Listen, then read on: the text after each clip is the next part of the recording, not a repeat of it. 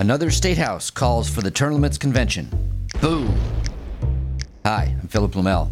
Welcome to No Uncertain Terms, the official podcast of the term limits movement for the week of April 12th, 2021. Your sanctuary from partisan politics. This time, it's Tennessee. Last Thursday, in a bipartisan vote, the Tennessee House of Representatives voted 53-34 to officially apply for a national amendment writing convention limited to the subject of congressional term limits. If its state Senate follows suit, Tennessee will be the fifth state to make the call. That is, unless North Carolina or Georgia does it first. To help us handicap this race, let's turn to U.S. Term Limits Executive Director Nick Tomboulides. Hey, Nick. So, Tennessee, that's new territory for us. Yes, it is. Tennessee has never passed the term limits convention before through either chamber, state house, or state senate, but they did it this week. It was the Tennessee State House that voted 53-46, passed the term limits convention. It is the fifth chamber we've passed this year. It's a record, actually. We've never passed that many chambers in 1 year. And so we add it to the West Virginia House and Senate, North Carolina House, and Georgia Senate. You know, it was a close vote, but we got it, and now it's on to the Senate. Gosh, that's great. So we won the House. We have to get the Senate. When does the session end? It's a 2-year session, which means that if it doesn't get through the Senate this year, the House vote will carry over into next year, and you'll have all of next year's session to get the Senate done. But I think it's going to end in early May. So we've got about a month of time on our hands to get this through the process. Okay, but if we don't succeed by then, the House victory will carry over to next year. So we have a whole extra year to get the Senate. That's exactly right. You don't lose the House. That carries over because it's actually a single session that's broken up into 2 years. It's not two separate sessions. Right. Well, that's interesting. Now, to my understanding, that's the same situation we're in Georgia, where we won the Senate and we're looking to pass the House, and also North Carolina, where we passed the House and we're looking to pass the North Carolina Senate. Both of those are also split session over 2 years. Am I right? Yeah, you're right. Those are carryover states. So if we're not able to get a vote this year, I mean, obviously our goal is to get a vote as soon as possible, and we're going to be working as hard as we can to do that. But if we can't get the vote this year, we are going to be in a very advantageous position coming into the second part of the session next year. Great. We had some superstar endorsers of this effort in Tennessee that helped us get across the finish line. We did. We actually got 2 op-eds, and the timing could not have been better. These op-eds, one of them dropped 2 days before the vote. The other one dropped the day of the vote, and the authors were Mayor Glenn Jacobs of Knox County, Tennessee, better known to most people as World Wrestling Entertainment Hall of Famer Kane, one of the greatest professional wrestlers of all time. He also happens to be a great mayor in Knox County, and he published an op-ed for the Term Limits Convention. That was 2 days before the vote. And then the day of the vote, we got some reinforcements from Congressman Tim Burchett of Tennessee, published an op-ed as well. So we've got some real blue ribbon supporters out there. That's great. So Representative Burchett is basically asking the state legislature of Tennessee to term limit him. Correct. Yes, and he noted that in his article. He said, "Look, I'm in Congress. I'm trying to get term limits here. It ain't going to happen, folks. It's the only way to do it. Tennessee needs to step up. Tennessee and the other 49 states need to get into the driver's seat because this car is not going to move forward with Congress." So how did we decide to target Tennessee if we've never really had any serious inroads there before? Well, it's a good question. Tennessee has some history with the Article 5 convention, although not for term limits. They have previously adopted a resolution for a balanced budget amendment. We had been there with a bill a couple years ago, but there was different leadership then. There was not a lot of support. They've since had a lot of turnover. I think maybe 25-30% of the legislature has turned over in the last 2 years.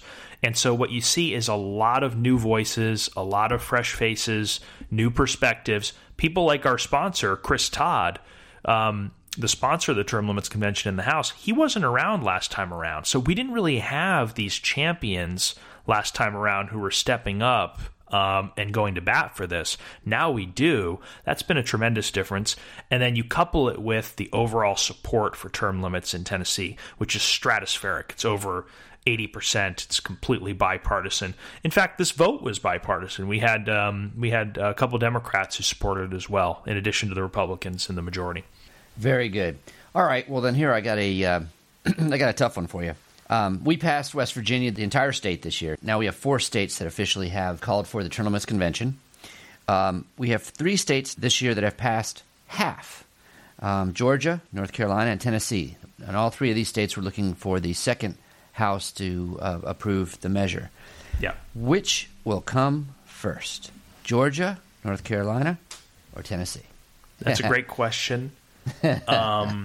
I would never be someone who would BS our audience, so I'm just going to tell you the speaker in Georgia is a foe of term limits. Okay. He doesn't like it. That's going to make it tough there. And so, yeah, that knocks Georgia down the list. At least, next year's an election year. He may change his mind because he may need to pander for votes or something. But I think it's going to be a photo finish between North Carolina and Tennessee. I feel like we have strong numbers in both Senates. If we got to the floor right now, I think we would probably pass. But the challenge is actually getting there, getting through the process. Because in order to get to the floor of the Senate in either North Carolina or Tennessee, you have to go through a committee. In North Carolina, it's the rules. In Tennessee, right now, it's the Finance Committee, but we could be assigned somewhere else because this bill is jumping over from the House as we speak. And depending on the makeup of that committee, that will determine what our chances are of getting it done this year. And so we'll probably have an update on that next week. We're cautiously optimistic, but we'll see what happens. In North Carolina, I understand we have the full support, active support of the House Speaker who helped shepherd the resolution through his chamber, but he's still talking about the bill. Do you think his influence carries over to the Senate in that state? I do. The Speaker in North Carolina, he's one of the most proactive lawmakers on the Term Limits Convention that I've ever seen. I mean, he has been such a superstar. He has appeared in committee. He's done things that speakers don't typically do. He's appeared in committee to testify for it. When he was presiding over it on the floor right before the vote in North Carolina, he left the dais, the speaker's dais, went back to his desk and spoke on its behalf. It's just doing all kinds of unprecedented things, going around the state talking about the importance of term limits. He's got so much conviction, Tim Moore. He's a true believer in this, and he's a really good guy. And I think he can do a lot to influence the Senate, but he can only do so much. The Senate might come back and say, yeah, Tim, we'll give you this if you do something else for us. And I don't think he'd be willing to cross the line like that because he's not that type of person. So I think this has to come from the grassroots if we're going to be successful in North Carolina. People in North Carolina need to contact their state senators. The Speaker has done a lot of heavy lifting, but now it's time that he passes the torch to the people and they finish the job. Okay, citizens in Georgia, North Carolina, and Tennessee, go to termlimits.com/takeaction. Hello, this is Scott Tillman, the National Field Director with U.S. Term Limits. There are 2 ways that we can put term limits on Congress. First, Congress can refer a term limits amendment to the states. The Congressional Term Limits Resolution is HJR 12, and we currently have 62 co-sponsors. The Senate version is SJR 3, and we currently have 13 co-sponsors. The second way to put a term limits amendment into the Constitution requires states passing resolutions asking for the term limits amendment, and we are pursuing both routes. We ask candidates for state legislature to sign a pledge to help us term limit Congress, and that pledge reads, I pledge that as a member of the state legislature, I will co-sponsor, vote for, and defend the resolution applying for an Article 5 convention for the sole purpose of enacting term limits on Congress. About 75 special elections for state legislature take place each year. Special elections have already been called in 16 states for 33 different state legislative seats. Over 130 candidates have signed up to run for these races, and we have received pledges from over 40 of those candidates. Ballotpedia is a great place to find new election information, but we need help contacting those candidates. If you are able to help, please email me, Scott Tillman, at stillman@termlimits.com. That's STILLMAN @termlimits.com. Presidential term limits. The 22nd Amendment, we know it's very popular, and it's the ultimate proof that term limits work, because anytime some nut job suggests getting rid of presidential term limits, the whole country rises up in unison and says, get the heck out of here. You're crazy. Why would we ever do that? Right? Even members of Congress who hate term limits for themselves seem to love presidential term limits. But the amendment is shrouded in some mystery. We don't know exactly how it came about. All we know was FDR's 4 terms were a contributing factor. So, Phil, you recently read a book, new book. It's called The 22nd Amendment and the Limits of Presidential Tenure by Martin Gold. What did you learn about this topic? I tell you what, this is, to my knowledge, this is the best treatment of the subject that's out there, and it helps that it's brand new. It came out in 2020. It's a serious book. This is no polemic. It's basically written for specialists. It's written for libraries. It's written for historians. But I tell you what, in reading it, I learned so much about the specifics of the 22nd Amendment and presidential term limits that I didn't know. But also, it had a lot of insights about our effort to term limit the U.S. Congress as well. I think the 3 things that jump out at me about this book, and I think we ought to go over each of these, is that, 1, term limits are a founding American principle. I mean, they were there from day one, right? Second, it's always been bipartisan, always. And then also, anti-term limit politicians have always played the same games to try to get around them. They'll try to pretend they're for them when they are against them, et cetera, and try all kinds of tricks and shenanigans. Let me jump in real quick and Sure. I just ask if you could elaborate on that. You said term limits are a founding principle of American democracy. And my question is, the amendment was done in 1951. How is it a founding principle? What do you mean by that? Well, the argument over term limits, specifically for the president, but not only for the president, basically that argument came up in the Constitutional Convention of 1787 when they drafted the U.S. Constitution. And not only that, but there was no subject that the Constitution spent more time on than the length of the presidential term and then how many terms that the president should be able to serve. So it was that central.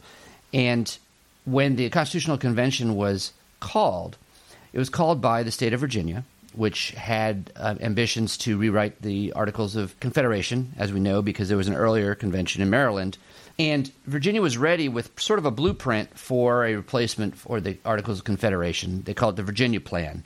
So this was the very first model of a replacement of the Articles of Confederation. And part of it was term limits on the president. In fact, a single term.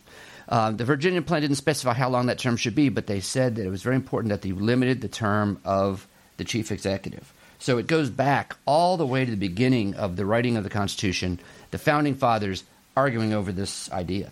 I didn't know exactly how long it was debated at the Philadelphia Convention. I do know that Thomas Jefferson, who wasn't there, he was an envoy in France at the time, but he wrote a letter around the time of the convention that said, after he'd read the Constitution, he said, the feature that I greatly dislike in the Constitution is the abandonment of rotation in office, a.k.a. the abandonment of term limits. In fact, it had been omitted from the Constitution. So that's very interesting. Yeah. You know, we've got your book review up on termlimits.com, by the way, on our front page for anyone who's interested in reading it.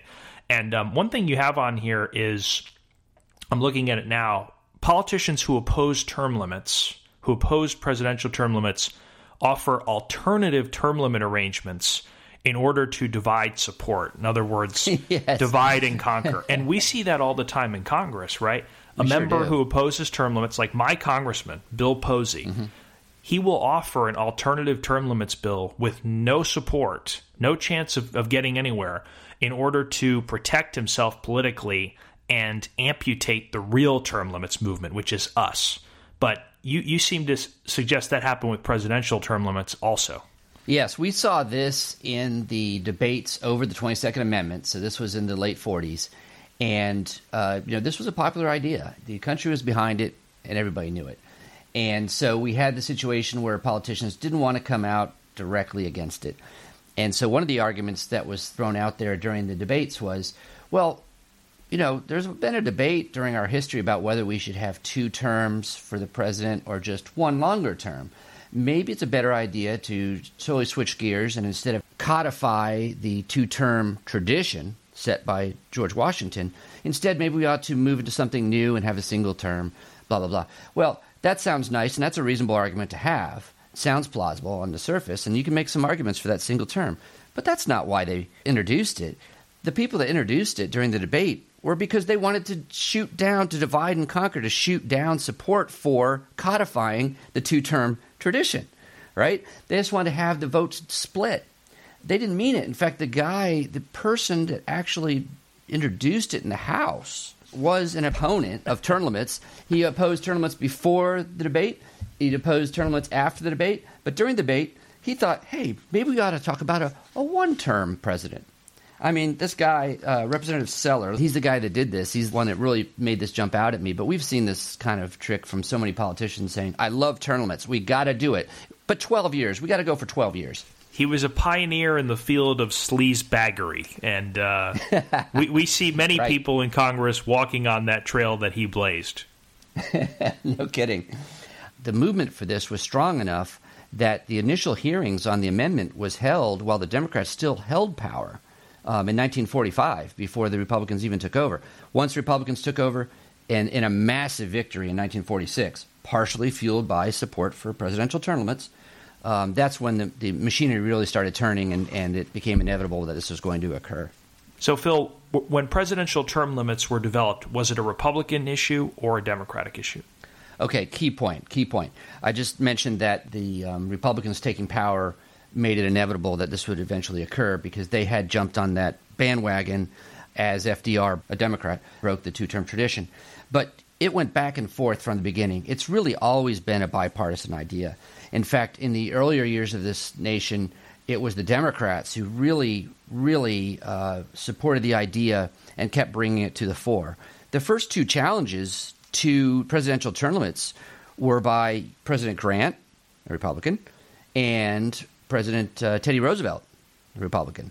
Both of them had reached their 2 terms, and they were flirting with the idea of a third. They know that the tradition was very strong and important to people. They didn't want to come right out, and they sort of allowed people to think that they might run again, or they could be persuaded if they were drafted at a convention, if there was a public acclaim that made them feel like, I have to serve the people, I have to do it a third term.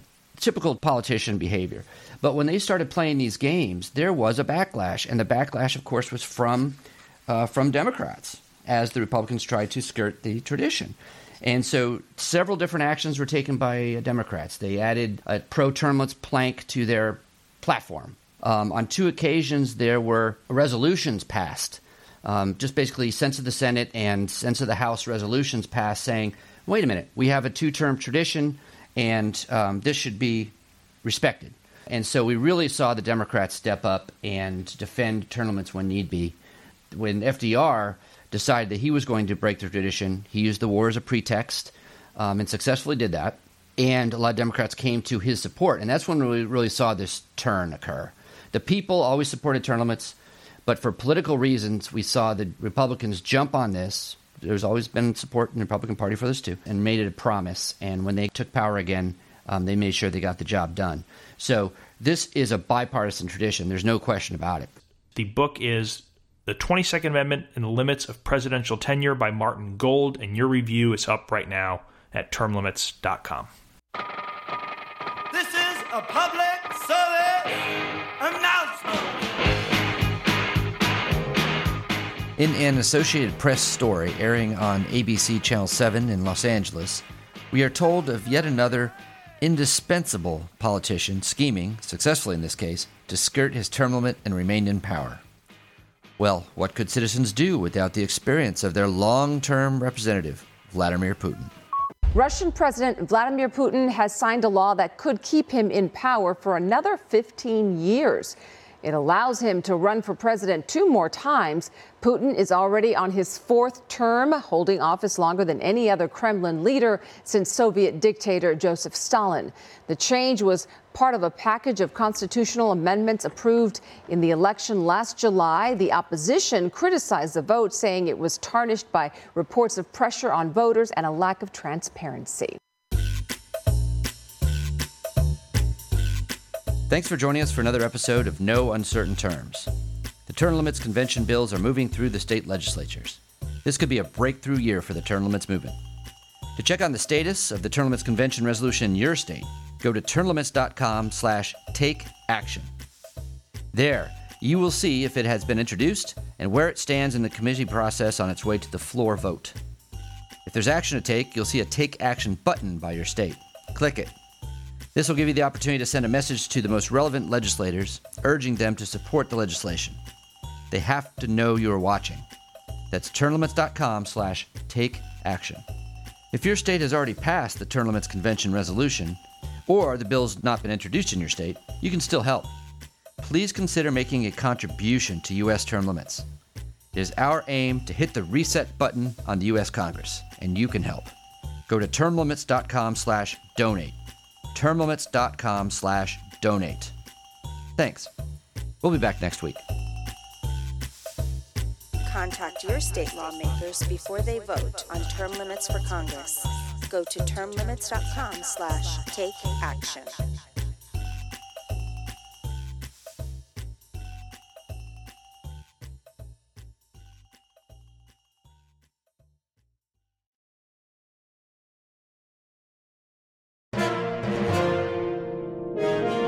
USTL.